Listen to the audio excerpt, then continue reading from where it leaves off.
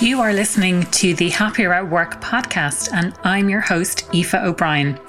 This is the podcast for HR and business leaders. We talk about things like leadership, well-being at work, diversity and inclusion, and the future of work. So we have to start looking at the body as a whole thing, not just are we burning calories.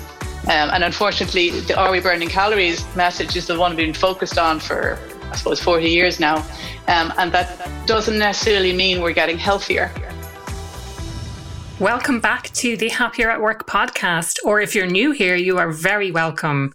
Today's guest is a little bit different, a little bit kind of off the beaten track of anything I've really covered on the show before. I typically talk about the psychological impacts, but today we're kind of talking more about the physical. Annette Cashell is a Pilates teacher and movement coach who helps people to undo or prevent the damage done by excessive sitting. She's ex-corporate and she avoided a neck fusion operation. Doesn't that sound awful? And now combines her expertise in Pilates and movement to help others thrive with corrective exercises and the lifestyle or environmental changes to support them. Her offerings include corporate wellness webinars, the ebook Ultimate Guide to Working from Home, virtual workshops, monthly membership to a library of pre-recorded classes, weekly Zoom classes, and private online sessions. Annette has spoken on radio, multiple podcasts, and corporate wellness webinars. She's also written articles for Thrive Global and featured in Grow Wild and the Irish Examiner. Now, as I mentioned, this is something slightly different, but I think very relevant for the time that we're in. We're kind of 18 months into a global pandemic with the majority of people, let's face it, working from home. Probably if you're one of the lucky ones, you have a good chair and you have a nice office setup and you have a separate desk and a separate office space. But for a lot of people, they're working in situations where they're kind of sitting maybe on a non-ideal chair for hours at a time. Whereas previously in the office, you might be getting up to walk from meeting room to meeting room. Now we're spending the majority of our time sitting. And this idea of movement, it's not something that's new to me. I was aware of it, but the way Annette explains it and the practical tips that she shares are really beneficial. And I think they're things that people can take away immediately and start to implement. I know certainly between the time of recording and when I'm recording this intro, I have taken on board a couple of things that she has said already, and it has definitely made a difference. Just being aware of the movement that you have throughout the day. And it doesn't have to be getting out for an hour-long walk or going, to a couple of hours in the gym or something like that. It's really just about how you bring movement, actual muscle movement into your everyday. As always, I'll be doing a summary at the end, so I'd love for you to stick around for that to take away some of the key practical steps that we speak about on the podcast. And I'd love for you to share your own insights or what are you going to do differently as a result of listening to the podcast. You can connect with me. You can comment on the posts that I put on social media, mostly on LinkedIn and Instagram. They're the two platforms that I use the most. If you want to connect with me, you'll find me Aoife O'Brien. That's AOIFE_BRIEN. For anyone who is not Irish or doesn't know how to say the name Aoife, though there are some foreign people who tell me they know exactly how to spell my name because they've met someone else before with my name, which is always really nice to hear. And you can also connect with me on Instagram, which is happieratwork.ie, the same as my website. And I would love to connect with you over there. Welcome, Annette, to the Happier at Work podcast. I'm delighted to have you as my guest today. It's really great to connect with you this morning. Would you like to introduce yourself to listeners, give people a bit of a flavour of your background and how you got to where you are today? Sure, Aoife. Thanks a lot for inviting me. My name is Annette Cashell. So my background is marketing. I worked as a marketing manager for 10 years in Germany in Silicon Valley, and I started having health problems. So eventually I ended up being a Pilates teacher, and my health problems continued. So from that point on, then I did some research and I realized that I was called an active couch potato. So I fell into that category of being an active couch potato. I think I can relate to that. Which really shocked me as a Pilates teacher. I'd given up my desk job. I was a Pilates teacher. Why was my health falling apart? And why was I categorized in active couch potato. Yeah. So can I ask where that categorization comes from? Yeah, so it's been around really since 1996. Okay. When the US Surgeon General first wrote a report on sitting disease and how sitting was really bad for you and all the diseases associated with it. And basically from that came the idea of a couch potato, somebody who never moves. We all know what that means. An active couch potato could be somebody who goes to the gym every day, even for 2 hours a day. But what do they do for the rest of the day? And it turns out most of us sit for the rest of the day. So we're just as inactive as a couch potato for most of the day, except for that intense bout of maybe an hour or two. And if it's 1 hour, it's only 6% more active than a couch potato who never moves. So that really, it's a shock to you as a human. It's a shock to your ego as a Pilates teacher, certainly. And I started to realize how little I moved outside my teaching time. So I changed how I moved, and I was able to avoid a neck fusion operation that I was due to have because of the lack of movement that I was doing. So since then, I've become a bit of a zealot about my movement, which is about 6 years ago. So I call myself now a movement coach. I'm also a Pilates teacher, and I'm a social entrepreneur. Great. Brilliant. I love that backstory. And you know, it's time to get real now. I can relate to all of this. And that statistic is shocking to me, that if you do 1 hour of movement or go to the gym, it's only 6% more active than a couch potato. Now, at the start of this year, I started the 100 days of walking. It was tough because, you know, you start on the 1st of January, it's cold, it's wet, it's dark. But I plowed on through it. I got to the 100 days and I thought, I've done 100, why not go for 200? And got to 200 and I was like, well, here we go. I'm going to go for 365, and recently reached the milestone, which I forgot completely to acknowledge, was 265, which means 100 days left in the year of doing this every day. But I mean, to me, that's really shocking that I'm getting out every day. And sometimes, to be honest, it's, you know, it could be a 15 or 20 minute walk. I think next year I'll plan it a little bit more strategically and think I'll get to the 10,000 steps. But maybe let's start there with those kind of really shocking statistics. And what does the ideal scenario then look like? Yeah. So the good news is you don't have to go to the gym for 3 hours a day, for example. Yeah. So if you're doing exercise, keep doing it. That's fantastic. But you need to add movement to the rest of the day. So exercise, there's a difference between exercise and movement. Yeah. Exercise is usually something that involves putting on a different pair of shoes. Maybe you drive somewhere, you put on special clothes, you usually break a sweat. And what I think is important about exercise is when you've done it, you tend to tick it off your mental list. I've done that for the day. I'm off the hook. I don't have to move the rest of the day. Whereas movement, it sounds bad, but movement is all the rest of the day. So it could be standing up, making yourself a cup of coffee, just getting out of your chair. It could be taking washing out of the washing machine. It could be letting the cat out. It could be doing jumping jacks if that's your thing. But it's basically just getting out of your chair, changing your body posture so you're not sitting in that stillness. And standing is a stillness. So this is another myth I'd like to bust. So if you've got a standing desk and you're congratulating yourself for standing 8 hours a day, it's just as still as sitting.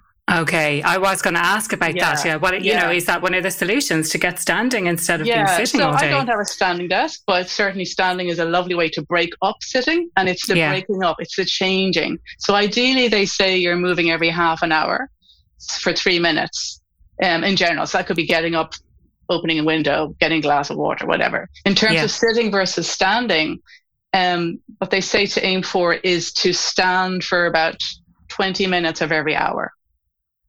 Okay. So you could sit for, say you have a Zoom call. I always say start every Zoom call standing because you will get tired. And the idea is not to stand all day. So stand and start a Zoom call. After about 10, 15 minutes, you'll get tired, sit down in your chair. And then the last 8 minutes of the hour, you do some kind of movement or stretching or walking around. That would be the ideal mix. Not everybody's ready for that. So if you've never done this, just aim to move every hour and then start reducing it. But you definitely want to mix the sitting and the standing. The goal is not to stand all day. It's your body gets used to that. All the same disadvantages of sitting all day will accumulate if you stand all day as well. Okay, yeah, that's so interesting. And now I used to wear a Fitbit. I stopped wearing it kind of midsummer of last year. It just stopped working. I didn't kind of intentionally decide I'm not going to wear my Fitbit anymore. But one thing with wearing the Fitbit, I would get the little vibration on the 10 to hour every hour. Yeah. And I know that is supposed to act as a reminder to kind of get up and move around and stuff, which is great. For me, what it ended up being was, oh, it's 10 to the hour. That's good to know, and not really taking any action with it. I love that idea of starting a Zoom meeting by standing up. And, if you're not used to it, you might get tired after a few minutes and sit down. But then I'm just wondering, if most people are on wireless headsets now, is the opportunity to turn off cameras towards the end of that meeting and just take a walk around the room for the last, and I encourage people not to have back-to-back meetings. So if you're booking meetings for an hour, then maybe consider booking meetings for 50 minutes instead of an hour. But whatever kind of meeting you have, take that opportunity to, stand at the start, sit down, and then cameras off and take a walk around and get people talking about doing that kind of thing. And a lot of the time you don't even, if it's one-on-one, it's probably easier to have that conversation. But then if there's a leader within the group or a chair of the meeting or something like that, encourage people to actually take that time, because I've been in meetings where a lot of people have their cameras turned off. I've been in other meetings where most people have their cameras turned on, but maybe there's an opportunity at the end to be like, okay, let's get some movement in. Yeah, and even with the camera on, you can have a tennis ball under your sole of your foot, and you can be massaging your feet. Okay, that's really important too. You could be doing a calf stretch, which I do all the time. Which have a book under the sole of your foot, and do a calf stretch. So there are things you can do certainly with the camera on. Yeah, obviously, if you start moving around, it can be distracting. So yeah, I think taking the camera off is a great idea to physically walk, or do overarm stretches, whatever. Distracting. But certainly, if it comes from the top that this is okay to do, that's really important. Obviously, in any kind of corporate environment, that's the environment I come from. If you don't have permission to move, you are not going to be the person who's switching off the camera or moving side to side across the screen, so it has to come from the top. Like there's a couple of things I want to point out there. I've clearly made an assumption that movement means getting up and standing and walking around, when actually it doesn't necessarily have to be, and you can do stuff, and we'll talk about that maybe in a minute. But the other thing is this idea of organizational permission, which we have spoken about before, kind of an extension of creating a psychologically safe environment. I know Duana Blomstrom spoke specifically about that piece of organizational permission. Getting that permission coming from the top, I think, is crucially important. If you don't feel safe enough to actually speak up and ask about this in the first place, maybe consider the type of environment that you're working in anyway. If it's safe to bring in new ideas into the organization, then bring those new ideas in. If you are a leader, maybe introduce this with your team first before introducing it wider to the wider organization. Yeah. So I've done programs for primary schools. That's part of my social entrepreneur work. And part of that is giving permission for children to move. So we'd have literally posters up saying, you can jump here, you can skip here. Brilliant. And then for the office, you'd have a sign going, it's okay to stand here. So you'd have an office, a meeting room, and you'd have a section at the back going, if you want to stand, this would be a good place to stand. Okay. And just a tiny bit like that is like, I feel not strange now. Getting out of my chair and standing here. I'm not distracting anybody else. And I've been given permission by this sign. So something as simple as that can really make a change. Yeah. Well, there's another good point as well. I think being, casting my mind back to being in a physical office when I worked in corporate as well. And I think the bonus of walking from meeting to meeting, and then 18 months of we're only on Zoom and you're sitting between meetings, you're not actually physically getting up and walking. But when we go back into the office, the opportunity is to introduce more of that. And like you say, give people the permission and hints and prompts as to, I love that idea. You can stand over here. You can, and I'm thinking, let's adopt some ideas from the kids. You could do some jumping jacks here if you want to get some movement in. Why not? You can do some skipping here. Here's a skipping rope. I love that. I love that idea. And especially with people are starting to go back into the office, whether they like it or not, that's a conversation for a whole other day. Yeah. But whether people like it or not, there is this shift back towards the office. I know some people are really looking forward to it. Some people are happy with the flexibility that they have at home. And again, a conversation for a different day, how to introduce that type of flexibility when you are back working in the office. Is it 9 to 5? Is it starting earlier to miss the traffic? All of those kind of things, to have a shorter commute, all of that stuff. But maybe talk to us a little bit more about like what can we do, whether it's at home, whether it's in the office, what kind of things can we actually do? Well, the number one thing is to sit less. I mean, the sitting is something that people spend at least 8 hours a day on average doing. And we know sitting is very bad. So sitting less, which means breaking up your sitting. So again, it's not standing all day. So that could be, for example, standing at the start of every Zoom call. It could be taking more breaks, setting your timer every half an hour, putting the phone in the other room. So you have to get up and go to the phone and switch it off. Don't have it beside you where you can just hit snooze because you will not get up. What I do also is I unplug my computer and bring it over somewhere to work, and then eventually the battery will die. So I'll have to get up and come back and plug it in. Yeah. So these are really artificial ways to crowbar movement into your day, but if that's what it takes, that's what it takes, to get yourself to sit less. That would be the number one thing. That's the number one thing. And the more you walk, obviously, the less you're sitting. So that's fantastic. Try to, if you are continuing to work from home, and do your artificial commute. So you literally walk around your block before you start work. Yeah. Really good for if you're a biological clock, to get that daylight into your eyes and all that. It's a fantastic way to start the day. Do it at the end of the day. So that's your commute at the end of the day. It could only be 5 minutes. That's fine. Lunchtime as well. Get out 5 or 10 minutes. These are tiny ways to break up sitting and get you walking more. So it's kind of 2 for 1. Yeah.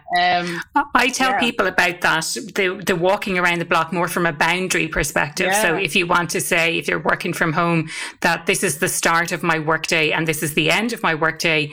And at the start, the laptop doesn't come out before the start of the workday, and the laptop goes away at the end of the workday. But you're putting it's a physical representation of the boundary between the start of work and the end of work. And I just thought that's a really nice idea.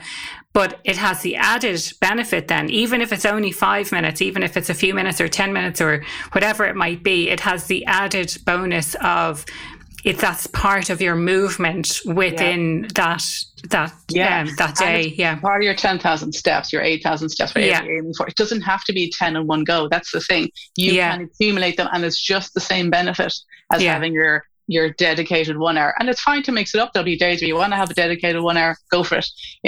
But also getting outside is so good for your eyes. We know that the short-sightedness is becoming an epidemic in many parts of the world because of screen usage. Yeah. And they've been able to undo that in schools in China, for example, by forcing the children to go out at lunchtime during school break. Okay.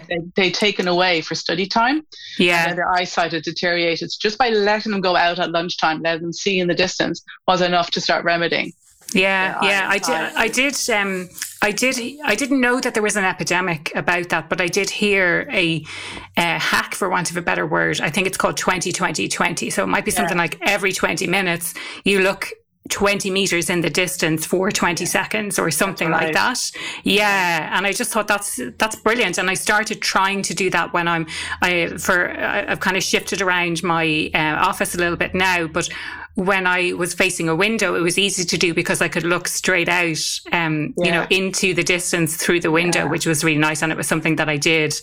I tried to do it regularly enough. Probably my eyes were getting tired, so they naturally kind of were drawn to the longer distances. But it's really interesting. Yeah, and looking at the window, if you're seeing nature as a double bonus, again, it relaxes your nervous system, calms you down, clears your mind. So everything is connected.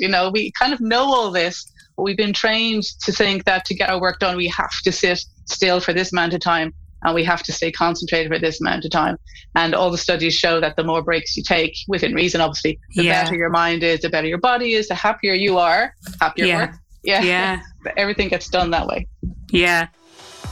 Listeners often get in touch with me to let me know what has resonated with them when they listen to the podcast, some of the practical actions that they have taken as a result of listening. And to me, that really, really means the world, because it shows that the work I'm doing is having an impact. But they also wonder, how can they actually work with me on a deeper level? And that's why I wanted to share with you today. And I don't often do this. I don't often talk about the work that I do, but I'm launching a new program called Imposter to Empowered. And I would love to tell you more about it.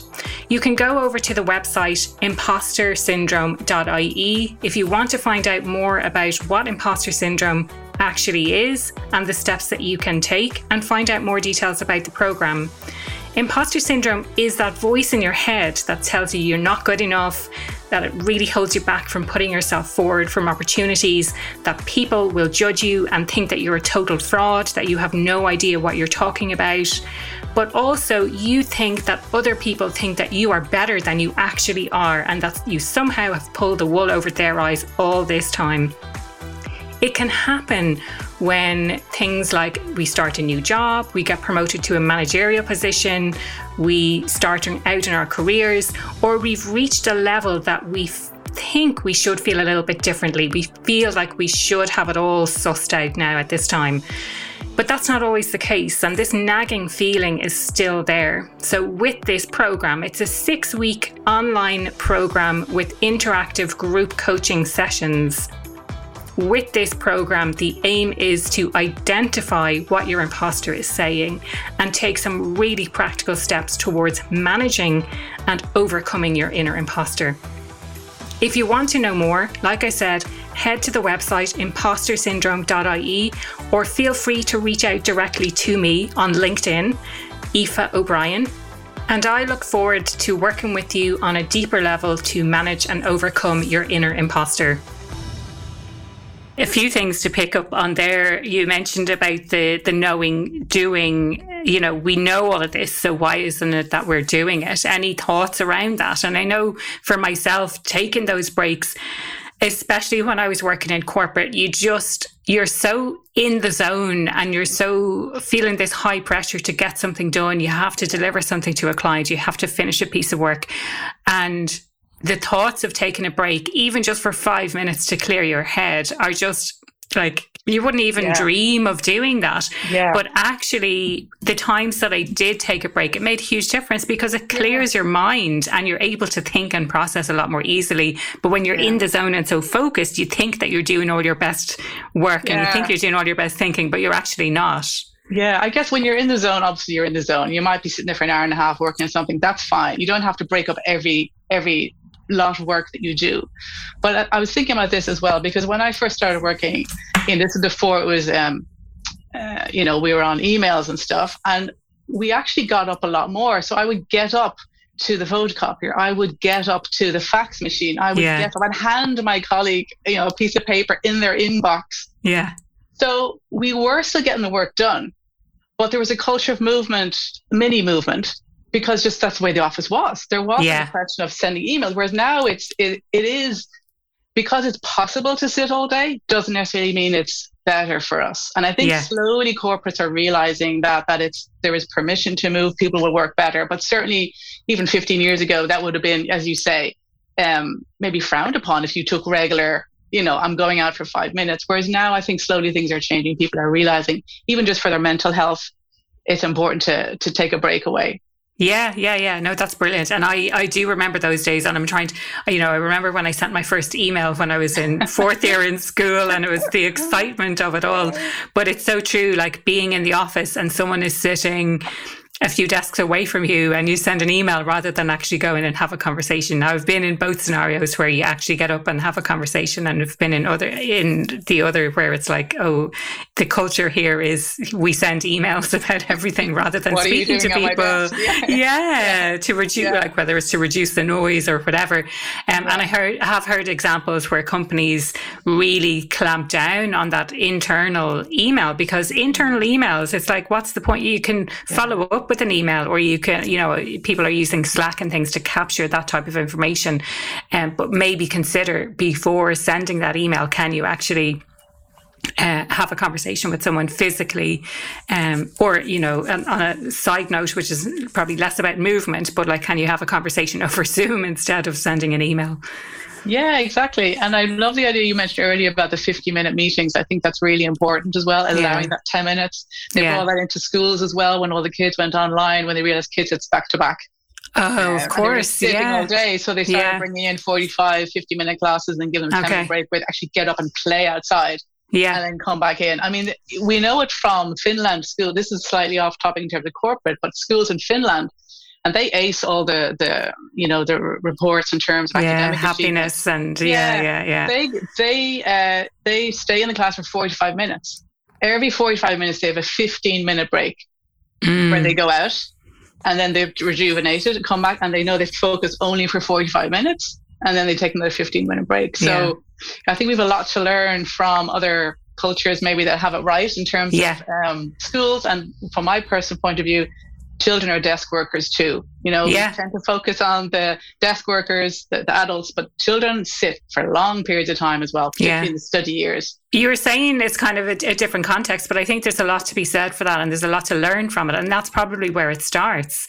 You know, like you're used to sitting down from 8:30 to 2:30 or whatever in the day because you're at school all day. Yeah. We had, I think, 2 breaks in the day. You had a short break and you had a long break for lunch, and then you would go out to yard and things like that. So I love this idea of 45 minutes. And that kind of brings us back to the other point I wanted to pick up on, which is this idea of focused work. And I have read Cal Newport's books about, he talks about, I can't remember, digital detoxing basically is one book, and the other one then is Deep Work, where he talks about getting that sense of focus and minimizing distractions.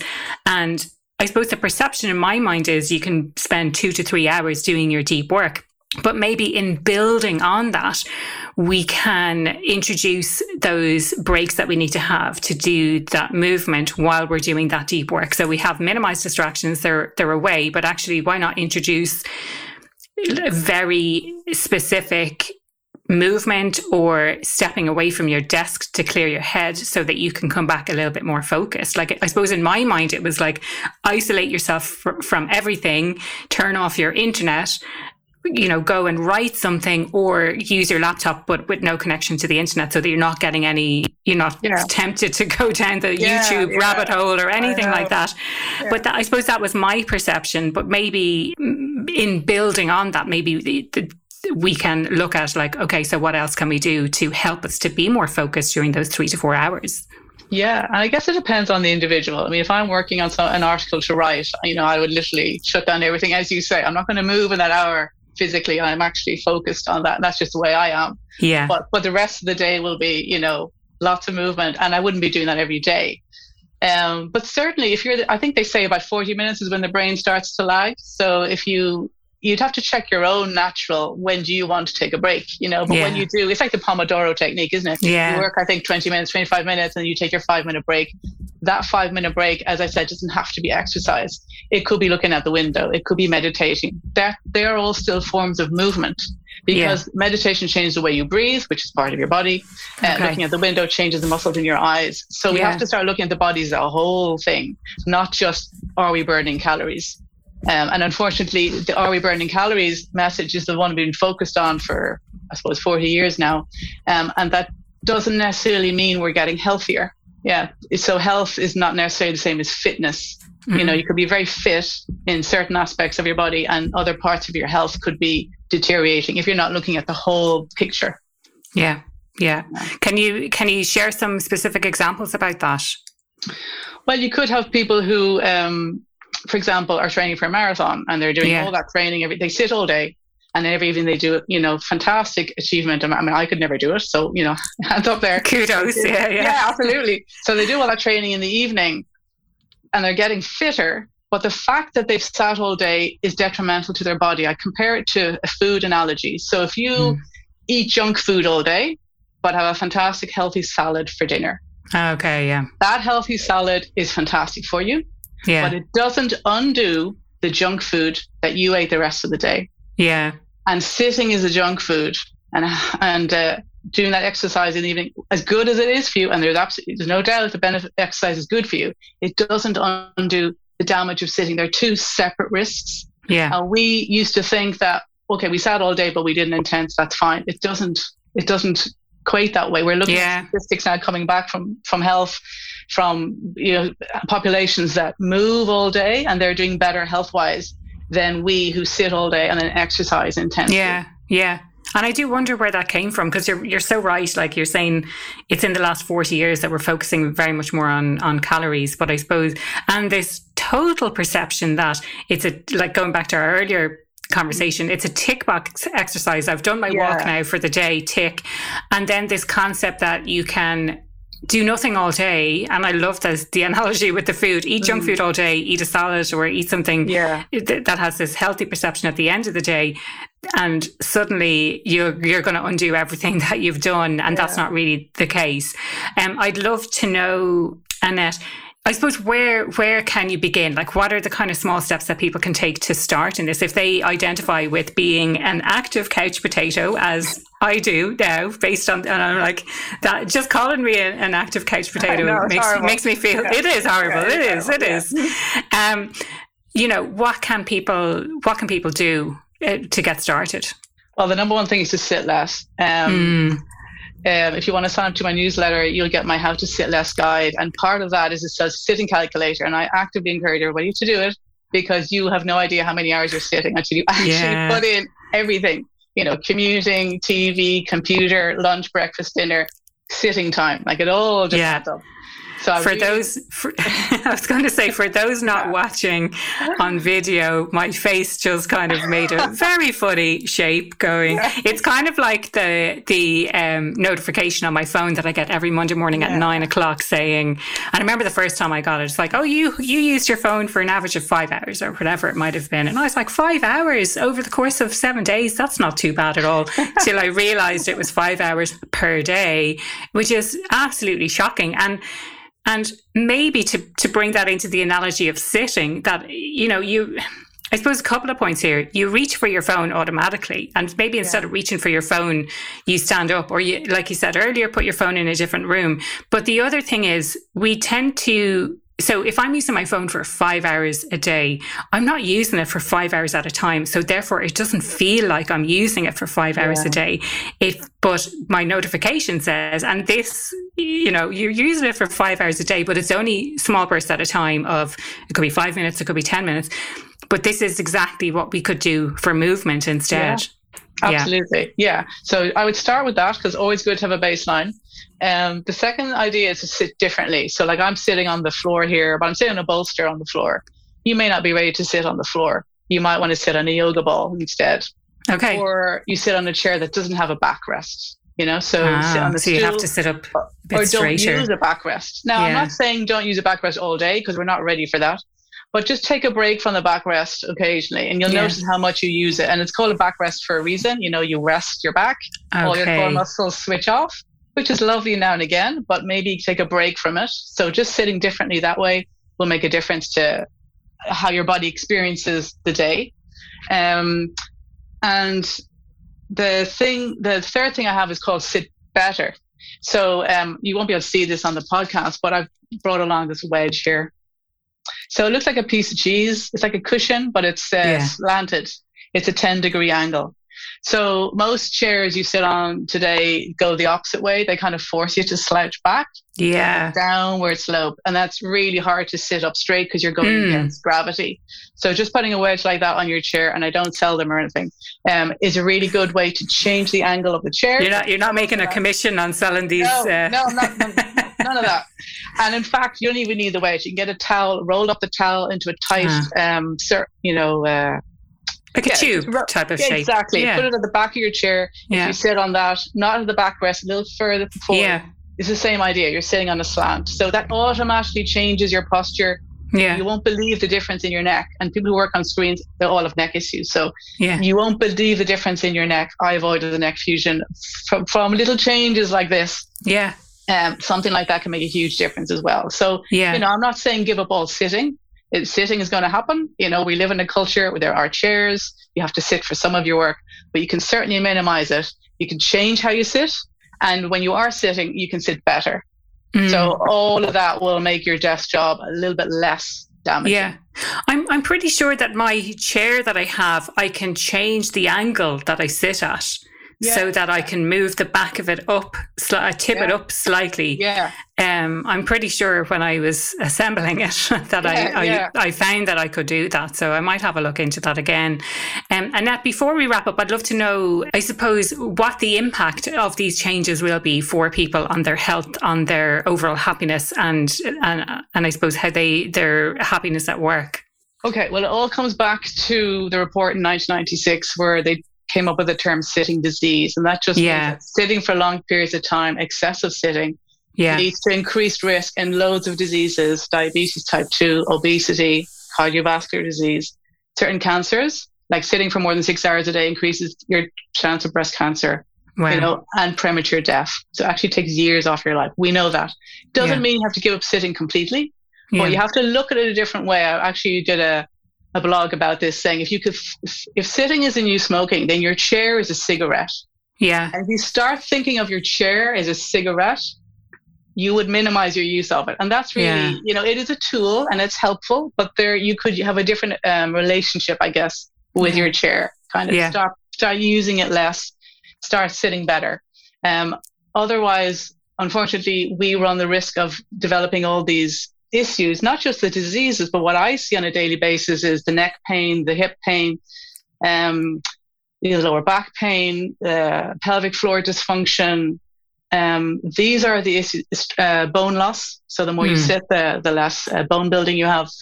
These are the day-to-day niggles and things that take away the quality of your life. So even if you're a bit nebulous about this long-term chance of disease, your chances are you're having aches and pains in your life from just having sat in a chair for this amount of time. So you will start to feel better instantly. Your brain will start to work better, and you'll just start to work better as well. Yeah. No, I love that. Annette, the question I ask everyone who comes on the podcast: what makes you happier at work? Okay, love that question. Of course, 2 parts for me, so mind and body. So body, obviously, if I'm able to move around, I'm happy. So if I'm sitting on the floor, I'll have my setup the way I want it with the option to move around. So that's always happiest for me. And then in terms of mind and what I get out from work is definitely having an impact. So, seeing people who are taking on board what I'm talking about is always, it just lights me up. And the work I do is very practical. Like I'm a big believer in making it as practical and as simple as possible. Yeah, and same as myself. Yeah. And it's easy to bring into your everyday. So I'm not saying buy expensive equipment or loads of time for this. You literally crowbar it. It just kind of integrates into your day. And I think that's the way you make change. It's just, you don't have to think about it. It's just there. Yeah, brilliant. Love that. And if people want to connect with you, what's the best way they can do that if they want to reach out and connect on social media or your website? Sure. So I'm very active on Instagram. My handle there is @movementmakeovers. My website is www.malahidepilates.com, and I'm on LinkedIn, Annette Cashell. So I'd love to connect with anybody who's interested in connecting with me there. Brilliant. Love it. Thank you so much for your time today. I really, really enjoyed our chat. Learned a lot about myself and the fact that I'm an active couch potato, and some really, really great and practical tips that people can bring in, whether they're working in the office or whether they're still working at home, or for when they're working at home, because I can see that there's a lot of people who are doing the hybrid model as well. So thank you so much for sharing your wisdom today. You're very welcome. Thanks for having me.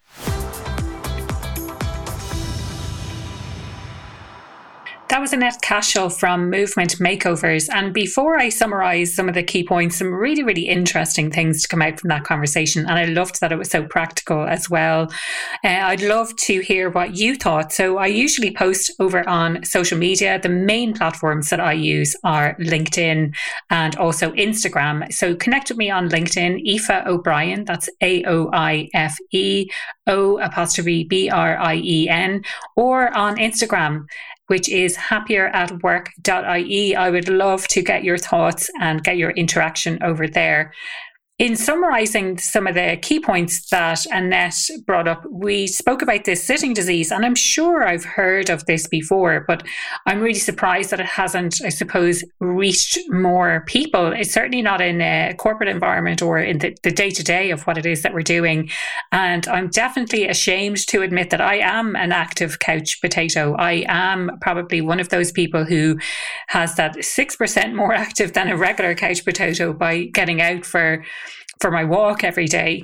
I loved this concept of the difference between exercise and movement, and just bringing more movement into your day can make you healthier and prevent some of those preventable diseases. We spoke about the importance of it coming from the top, and I know I've spoken about this many, many times on the podcast, this idea of psychological safety and how important it is to create that environment where people feel safe to share their ideas and to share, what's going on and to introduce new things like this. The key fundamental thing is to sit less. So think about how much you are sitting all day. We spoke about measuring that, and that is a scary prospect for me, much like what I shared about the phone telling me how much I use my phone in a day. Thinking about how much you're sitting all day every day, it can be quite alarming, but it's important to start with a baseline as well. She has some practical tips around that, so setting an alarm and putting your phone in a different room so that you have to stand up to actually get your phone. I love that. We kind of talked about this concept of the knowing doing gap. And I know this is something that I speak a lot with in the work that I do with clients, but we will also be speaking about this probably in the new year at this stage, but there will be an episode on the knowing doing gap, because I think it's important to understand why we know stuff, but then we're not necessarily doing something about it. We spoke about this idea of focused work, and my impression always from the studies that I've read was that you kind of take that 3 to 4 hours, but actually what about introducing some movement into that and some breaks so you can refresh your mind and you can come back a little bit more focused. We spoke about trusting your body and, knowing when you want to take a break by feeling when you need to take that break.